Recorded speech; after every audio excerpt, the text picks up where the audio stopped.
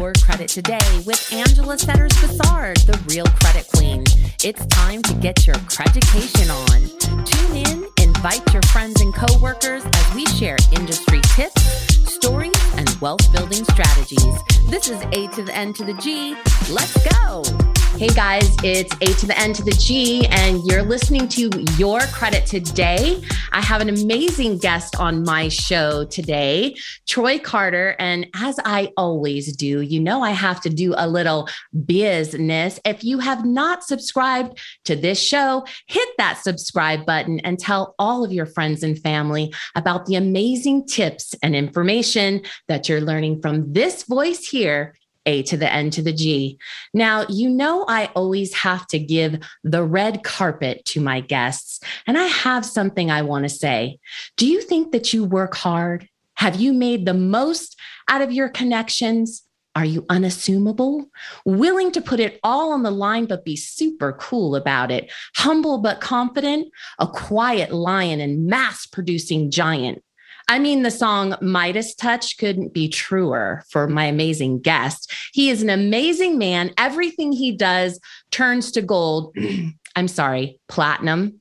My next guest has managed the careers of some of the world icons that you listen to now, all the while being the best dad, husband, leader, and friend to so many. I have witnessed him open his home and his heart for some great causes to help heal our nation. And of course, his big passion to change the way digital music expands. His class, experience, and true grit are what I admire the most. He's quick, sharp, a game changer, and the true meaning of a conqueror and friend. Ladies and gentlemen, I want to welcome Troy Carter, the founder and CEO of Q&A, a technology and media company focused on powering the business of music via distribution, services, and data analytics. Formerly, Troy was the founder and CEO of Atom Factory, where he rose to prominence, nurturing the careers of global superstars, including Lady Gaga and John Legend. He most recently served at Spotify as its global head of creator services, overseeing the company's growth strategy for artists and record labels. In 2017, Troy was also named entertainment advisor to the Prince Estate. His interest in the intersection of technology and culture resulted in the formation of AF Square Investments. Early investments include Uber, Lyft, Dropbox, Spotify, geez, should I go on? Warby Parker, which is the glasses I'm actually wearing right now, the Skim, Blavity, Gimlet Media, Thrive Market, Play V's, and Faz Clan. Troy, my goodness, this is a resume, I tell you. Welcome, welcome, welcome, my friend. No, thank you so much for having me. You know, your family, so this is an easy one. Well, wonderful. Well, as always, I have some questions for you. And, you know, this is a show where we educate people, but we also talk about how we build leaders, strong companies, and how to learn from everything that we grow through. We all start somewhere, financially, career, and family, and we all have a story that speaks volumes to those that admire us. So many admire you. So let's get after it. And let's talk about my first question I have for you. So, Troy, what inspired you to take on the world of music? Tell us a little bit about you. I've always been in love with music since, sort of the early hip hop days. I came up in Philly and as I was coming up, it was like just pretty much everything from Run DMC, LL Cool J. Oh my gosh, those were the hitters. Yeah, so it was like at its infancy, but I just fell in love with the culture of like breakdancing, DJ culture. It was like way different from the music that, our parents were listening to. And I knew from like day one is only thing I wanted to do was be in music and around music. Absolutely. I went to school with Ice Cube at Taft High School in Woodland Hills. But yeah, talk about breakdancing, man. That was amazing. Were you a breakdancer? I could break dance a little bit back. You can get down, huh? Okay, all right. Well, we won't test your skills right now. So, if you were granted a trip through a time machine, what would you tell 15-year-old Troy Carter? Well, 15 would have been, oh God, that was the year before I dropped out of high school. Oh my gosh, we have something in common. I love that. Keep going. Yeah, so I probably would have told myself that I didn't know it all, Okay. and learn to listen a little bit more. Okay. When do you feel like you arrived at that as far as listening? I probably arrived at listening more probably in my late 20s. It took me into about my late 20s. Been in the business for a while by that time. I was managing the artist Eve.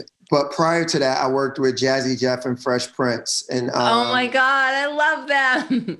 and their manager, James Summertime. Yes, that was the timing. That like Yeah. I was in that music video and at that music video shoot and super close to those guys.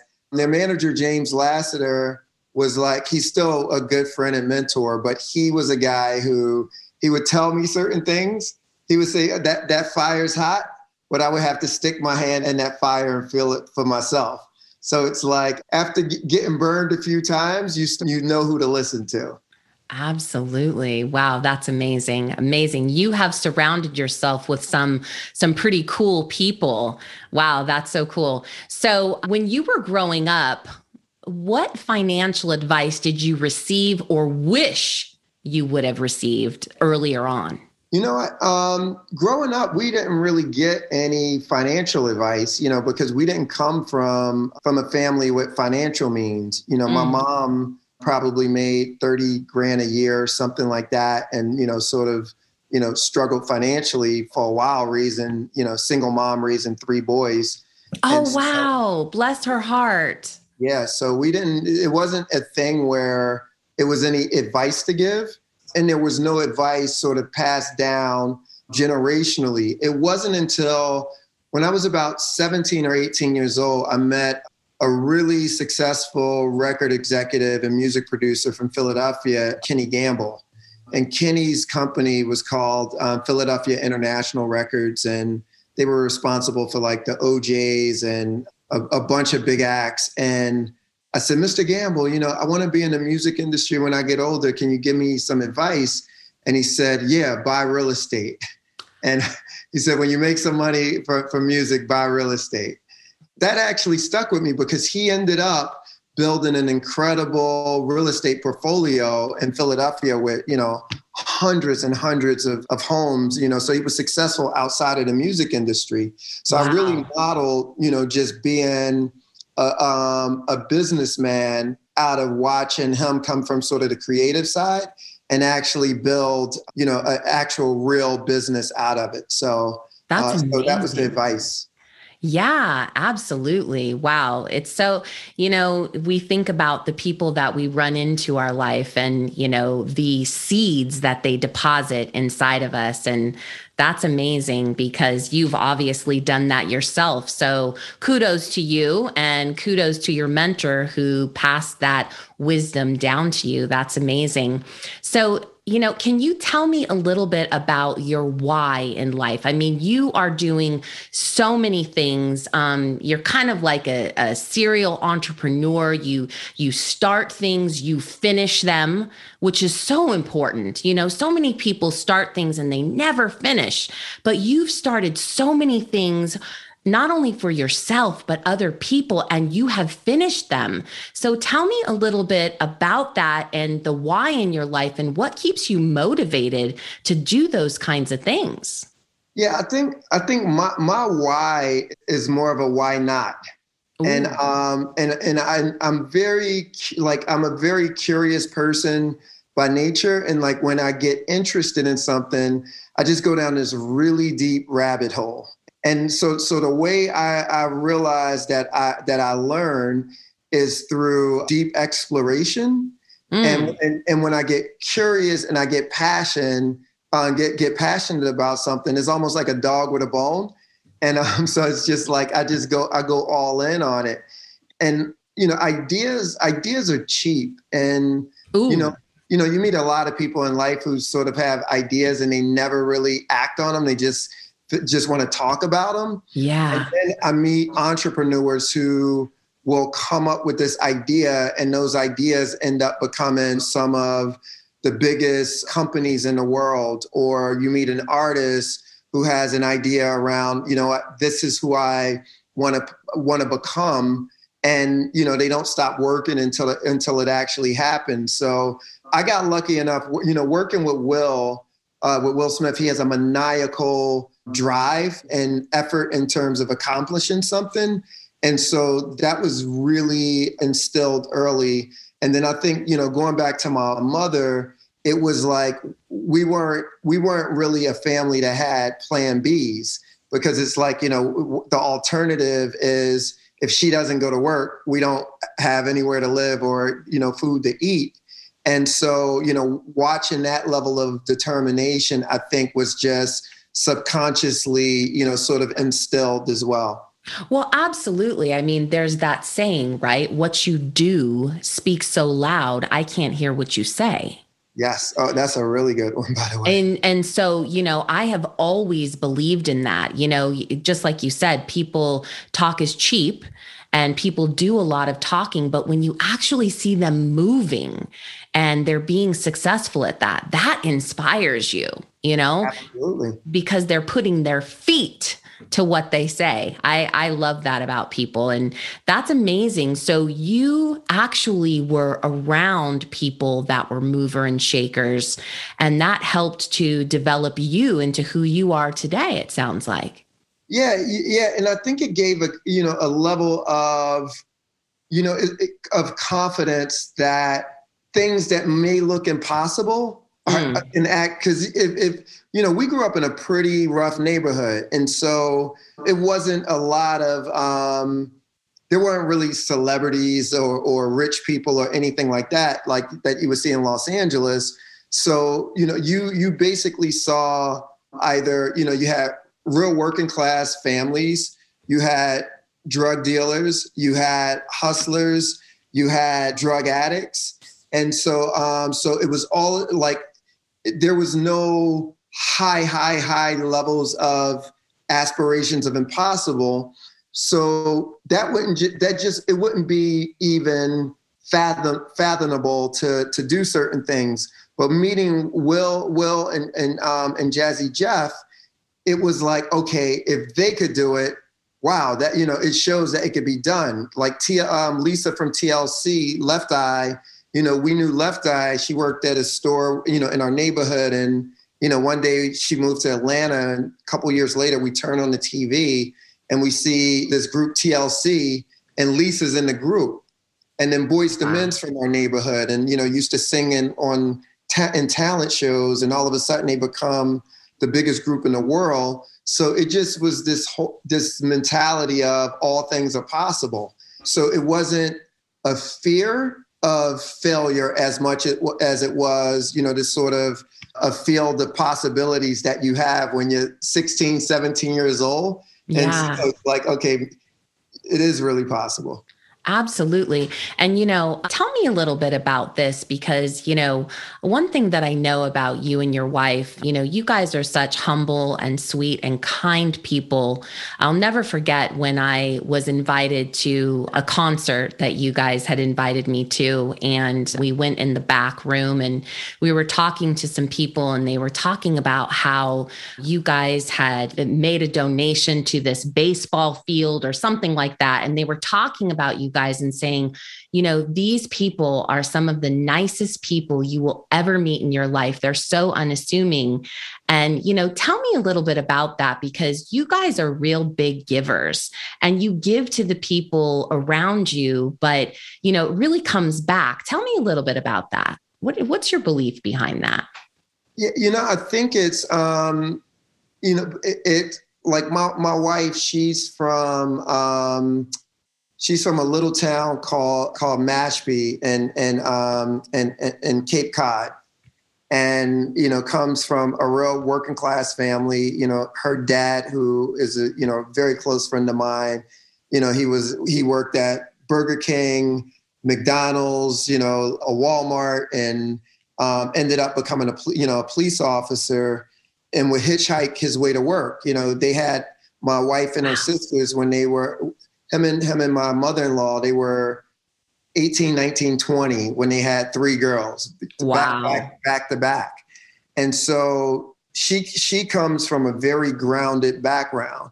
You know, with me, you know, very similar in terms of grounded background, where a single mom, you know, my dad was in prison, but, you know, got out when I was about 20, and he was a social worker, you know, couldn't get his job back at first, and ended up appealing, you know, 3 times over however many years, and finally, you know, got his old job back and retired as a social worker. And so we come from a place where we know exactly how fortunate we are, and also know that we live in a place where it's endless opportunities, you know, in America. But at the same time, everybody doesn't start from the same starting line. Yeah. So where, you know, I'm a person where, you know, with all of the problems that, you know, we have within our country, the one thing I can say is it is a place of opportunity. And I've traveled all throughout the world. I wouldn't trade it in.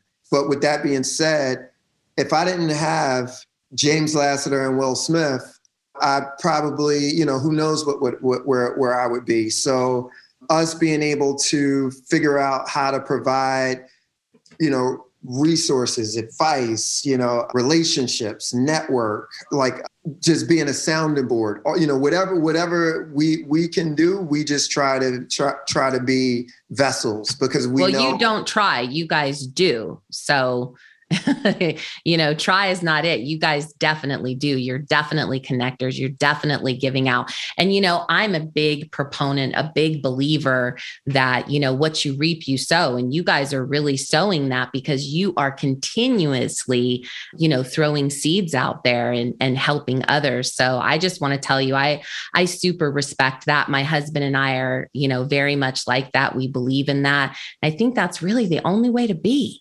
Yes, to who much is given. Yes, absolutely. Well, let's go on to my next question. What's the best advice you ever received from someone? Now, you told us about the real estate, okay?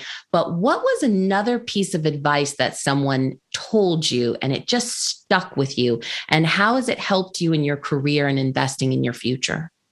It is probably from Jimmy Iovine, who founded Interscope Records, who has been a mentor for a long time. But his advice to me at one point was, as long as the cat is bigger than the shit, you keep the cat.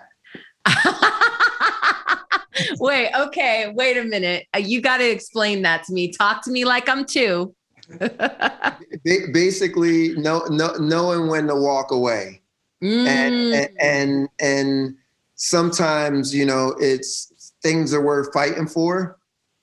When the upside is nowhere near the amount of downside, whether that be a toxic relationship, a bad business deal, whatever else, sort of know when is your time to walk away. I love it. I love it. Okay, now let's flip it a little bit. And what's the best advice that you have given to someone like a client or a peer? You know, I think my advice is very, very simple. Like, you know, I think consistently, you know, it's probably just telling people how they need to just show up. You know, and I tell that to my kids all the time, you know, just where showing up is 65% of the battle, right? Sure is. And because most people don't show up. If you make a commitment, honor the commitment. If you say you're going to do something, definitely do it. And it just exercises a muscle of when things are hard and you don't feel like doing something, just to be able to sort of, you know, to work through it. So, and then also I think on the business side, I talk to a lot of entrepreneurs, be it, artists who are entrepreneurs or startup founders or people who are just, interested in how do I, operate my business. I think being able to, I see artists getting taken advantage of a lot. And that's the same thing with entrepreneurs. And being able to understand your value and capture value. So those are just principles that I just, try to push on and instill when talking to, artists that are entrepreneurs and founders as well. I love that. And I love that you talked about your kids, how you instill that in them, because, those are our entrustments. And I'm a big believer in that. I tell my kids all the time that you have to be accountable and responsible in life. That is so important. And I do something fun with my kids actually every Sunday. Now, I have 3 boys myself. I have a 26-year-old, a 24-year-old, and then me and my husband got crazy. I don't know what happened, but we have a 9-year-old. And exactly. But my older kids, I do something called life hacks with them every Sunday. And I tell them, look, give me 20 minutes of your time. I know that you're busy with life and, having a good time and building your careers and doing things. But I want to share the wealth of knowledge that I have about life. And it was funny, last week, we were actually talking about how to change your tire and why it's so important to take care of your car. And, that may seem so stupid to them, but, in 2 years' time, they're going to think back about that and be like, oh my gosh, my mom taught me this. And, we've been doing it for a couple of years now, but we talk about all kinds of things, finances, health insurance, business, just everything. And I just love the fact that you talked about your kids because, they are the future. And what we're going to kind of talk about next year is about that and, kind of what's going on in the world of financial literacy and whatnot. And thank you so much for everything that you've shared thus far. What do you think about the financial literacy problem in our country? I think it's not something that we learn in school, for when you look at, sort of basic education. And the reality is most people are just trying to survive. Oh, yeah. Yeah, most people are just trying to survive. So it's hard to even get to the literacy part when you look at, I think it was a stat that I read, and the average net worth of Black families in Boston, I think it was $8. Because when you factor into home ownership, most people, a lot of people don't own their homes and they live in apartments and they don't have savings and they don't have investments or anything like that or whatever. So a lot of it is just people trying to survive. And, for just on a personal level, and most of my network of friends, is a lot of us who come from very similar backgrounds of, whether people who grew up in the housing projects or just not coming from any financial means at all, whether it's athletes, whether it's, fine artists, whether it's music artists or whatever else, same exact story where people have done well in their career, and then you just completely go broke.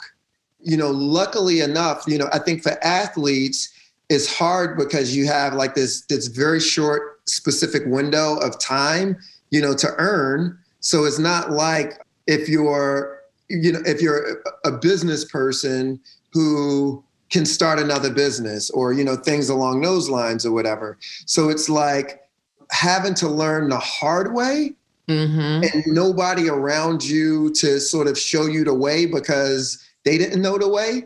That's where I feel like there are these gaps. And even if you go sort of basic people with 9 to 5 jobs that may not be on a basketball court or something along those lines, where I come from, it's like it wasn't really a relationship with banks or anything like that. You know, you had check cash in places, you had payday loans, you had, you know, all of these things where it's like that's normal. Yeah. Is normal. Like you didn't know what the difference was when I would get my little check and I went to the check cash in place to cash my check. But hear what you're saying though. Hear what you're saying is you're saying you didn't know any better. Yeah. So do you think that it's because they don't know or that they don't want to know? I think you don't even know the questions to ask to know that you don't know you don't know. Right. You know exactly. You don't even know you don't know. Mm-hmm. So like as an example, when I first started Atom Factory, my wife Rebecca was our CFO, and I remember walking into our offices, and she was upstairs in the conference room with like a bunch of people with suits on in the conference room, and I'm like, what meeting is that? Who are these people or whatever? Uh-huh. And I walked in, and she's in there with the bank. I didn't know you had a relationship. First of all, I didn't know the bank came to you ever. Ever. Right. Ever. And that was my second business, by the way. That wasn't my first business. That was my second business.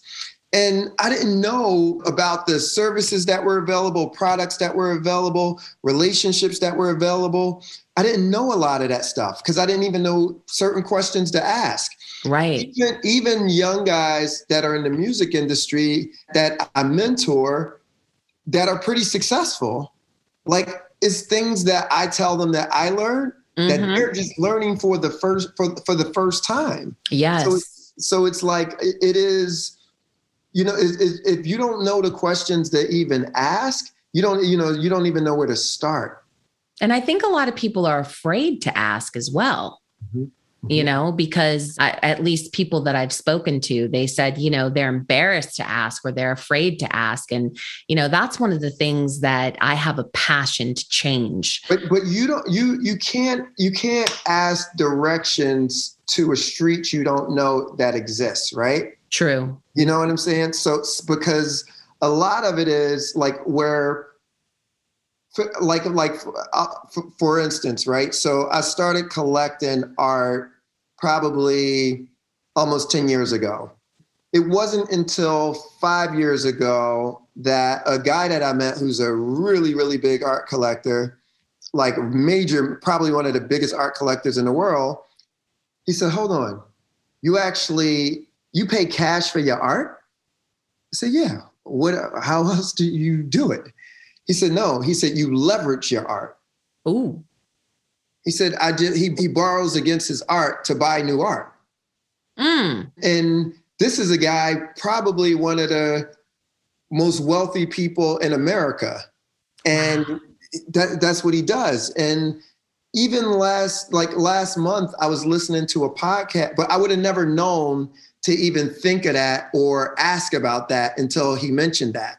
Yeah. And then last month I was listening to a podcast that they were it was, you know, about the new tax bill that's coming through. And they were talking about how Jeff Bezos and his tax structure. And one of the things that they talked about was Jeff Bezos, he borrows against his stock. So he doesn't have to sell his stock and it doesn't become a taxable event. Right. And so basically when you're borrowing at, you know, basically below market rates because you're Jeff Bezos and it's not earned income essentially, you know, it's not a taxable event. Right. So it's like, these are things that just from an information perspective, I get access to certain circles now and certain information just based off of, you know, relationships and things along those lines is not everyday access. Right. Absolutely. Absolutely. Well, and there's a lot of content out there and being made now. to make people aware. So, what would you say is what has to happen for it to change? Because again, that's my passion. My passion is to help people understand, first and foremost, that their credit is an investment tool to build wealth. Mm-hmm. But, secondly, to help people understand that, as you said a little while ago about this amazing country that we live in, the credit system was predicated on a place where, they said, you know what? You have a job. We're going to trust you. You want to go and buy that $1 million house and you can prove that you've worked for 2 years. We're going to allow you to do that. You don't have to have $1 million in the bank, but you have to be trustworthy and show that over the last couple of years that you have worked with certain banks and financial institutions and you are a good credit risk. So, what do you think has to change to help Americans or people be more financially aware? I think people learning that credit isn't a bad thing. Mm-hmm. So where culturally, the way we were raised is that you want to own everything outright. Mm-hmm. You want to own your house outright. You want to own your cars outright. You want to own everything outright, so nobody can take it from you. Right. They can't come and take it from you. And you got to have, it's the whole idea around the cash under your mattress, and and so that was my grandfather. Mm-hmm. Like my grandfather was like, you got to own it. Like, it was like that sort of thing. So they didn't trust the banks either, and they had reason to. Mm-hmm. So because if you grew up during the Great Depression, if you grew up in places that were segregated, that wouldn't bank certain people, and where houses were redlined and you couldn't buy places in certain neighborhoods or get mortgages and all of those things, that sort of shaped your thinking. Right. It shaped your thinking. So for us, that was what was sort of passed down from a mentality perspective. Mm-hmm. So it was just things that I learned through my wife was much more advanced at understanding these concepts than I was. Oh, she's sharp. She's sharp. She is sharp. She's super sharp. And so she was way more advanced at understanding those concepts than I was. She came in she was a broker at Merrill. And so it's like, for her, like numbers, she's a numbers whiz. Yes. And so it's just, and people always credit me with the amount of like, oh my, you are so successful. Honestly, I wasn't successful until we met. Mm. And it was something that we ended up building together. Absolutely. And it was her financial acumen of being able to say, because she would question music industry standards. She would question, like, business managers make what? Right. Hold on. Exactly. You're going to pay 5% to somebody for doing that. Mm-hmm. And they're not even really that good at that. Mm-hmm. Hold on. You're going to pay the lawyer what percentage for doing what? Mm-hmm. And these are all standard music industry things. But when you got somebody outside of the music industry that looks at it just through the lens of the way the world actually works, then it's like, okay, you know what?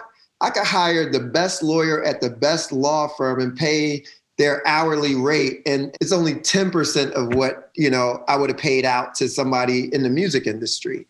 And right. You probably negotiate a better deal. Absolutely. Absolutely. Well, 100%. I love the fact that you said it's when you guys came together, because, it sounds to me like you're out there doing the fishing and she's cutting it up. Well, she's the most risk-averse person I know. So it's like, that is like, great. I love it. So she doesn't have the stomach for risk. And so she's more about structure. With me, I'm a person who's willing to take risk and averse to structure. So it's that sort of yin yang in balance. When a man finds a wife, he finds a good thing.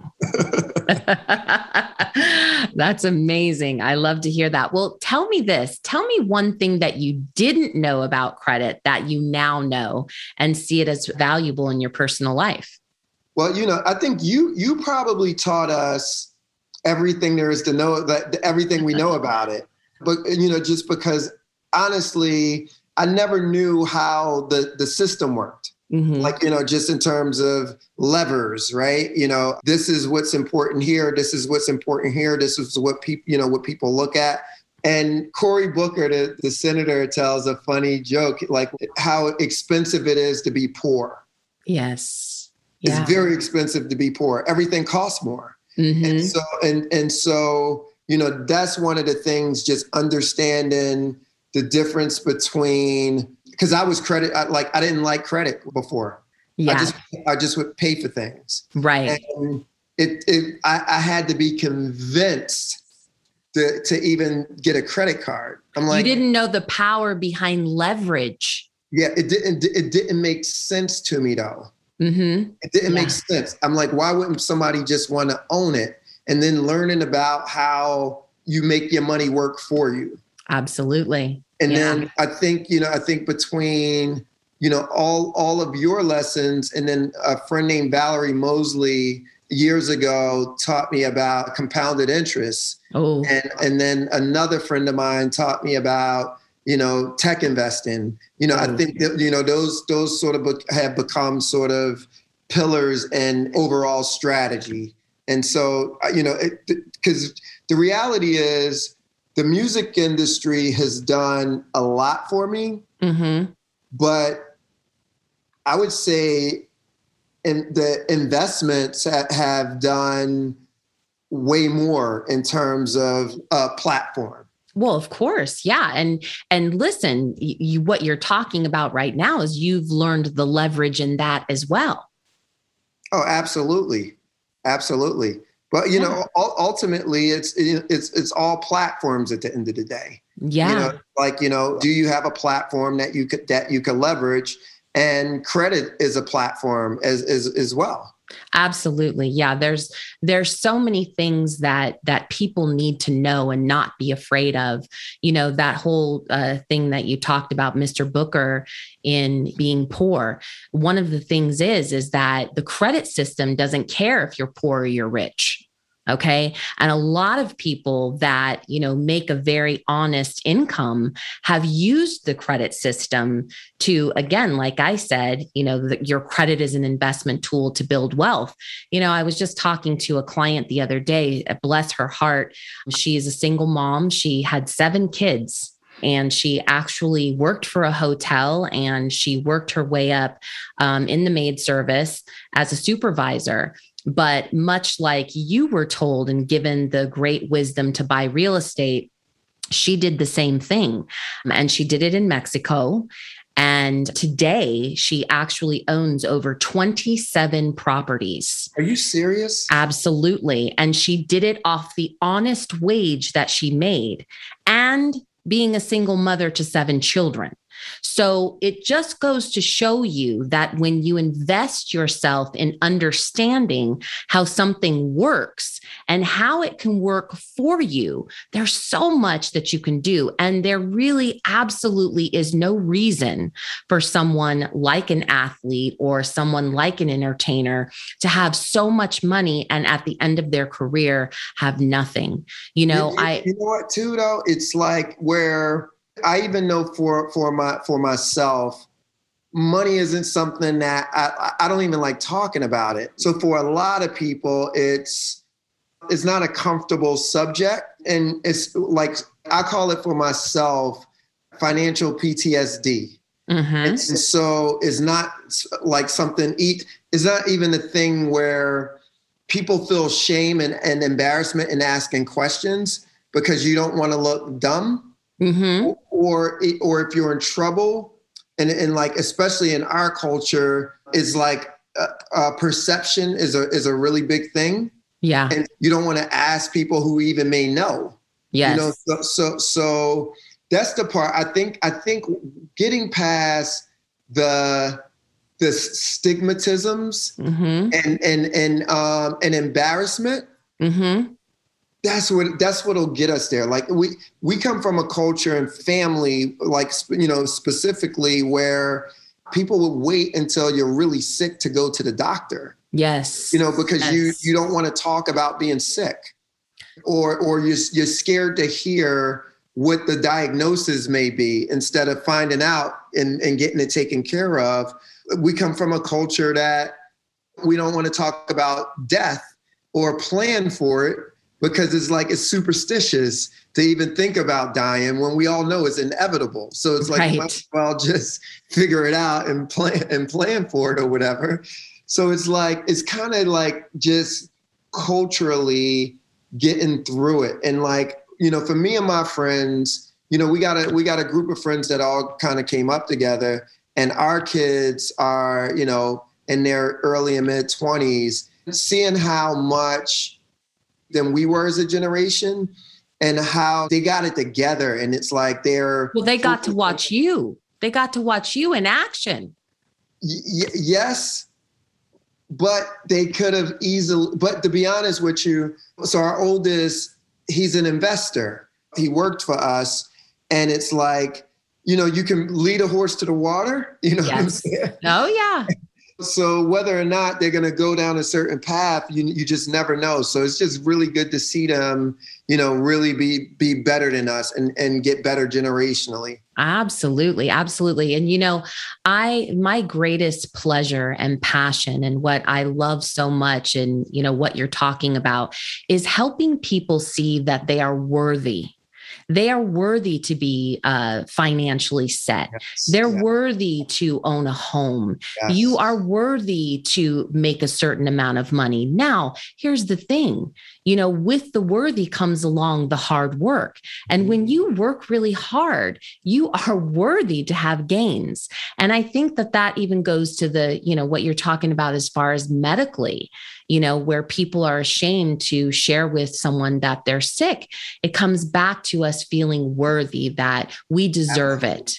And, I 100% think that, and again, what my mission is to help people understand how they do deserve it, and how when they work hard, that, there are tools and things that they can do to preserve their wealth, whether it's wealth of $30,000 or wealth of $30 million. The point is that when you take the time to learn something and put it into practice, the world is at your feet, You nailed it so much with the worthiness. Mm-hmm. And that was a place where I really, really, really struggled, really struggled. Having survivor's guilt, of being successful and people around me not having the same paths. And I really, really struggled with it. You mean the haters? No, not even. Look, they're funny. The haters I don't care whether they got it or not. Okay. I prefer them not to have it. Right. But really talking about just the people you love. Yes. And the people who didn't make it. And, people who in my life, I've lost friends who have gotten killed, and my closest cousin, and along the way, and I made it out, and a lot of people didn't make it out. And it's as crazy as it sounds, is something that I struggled with. And a lot of it was subconsciously. And I was talking to somebody about it, and it was a real issue. What put it in perspective that was helpful for me was, he said, Troy, I know your back. I know your back. I know enough about you and know your background where I know what your parents had gone through. He said, I don't know your grandparents or anything like that, but I can't imagine that they were wealthy or anything like that based off of our conversations. And he said, if you go back only 4 generations, your family were in cotton fields. Mm-hmm. Your family were in cotton fields. You go back 2-3 more generations from that, they were on ships, half of them dying, on their way over here. Yeah. And so when you think about the trauma, the poverty, he said, do you ever think he said, what do you think your great-great-grandparents would think about who you are today?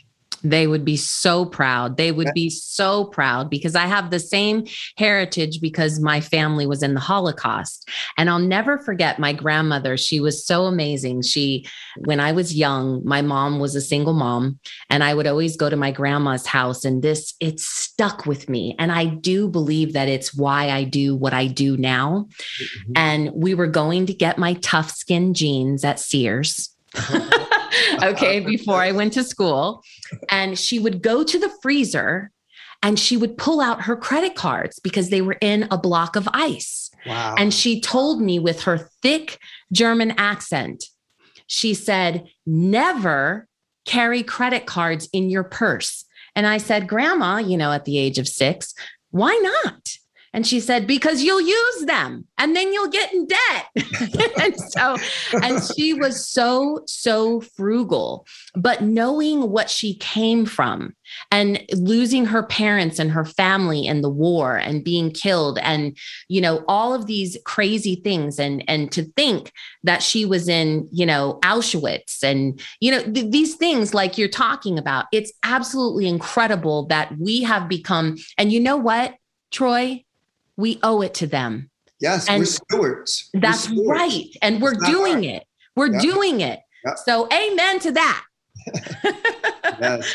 Well, listen, I want to thank you so much for being on the show today. It has truly been a pleasure. I have loved talking to you, hearing about you, and friends and fans out there. You heard it here first. This is A to the N to the G. You're listening to Your Credit Today, and Troy and Angela are out. Thank you so much.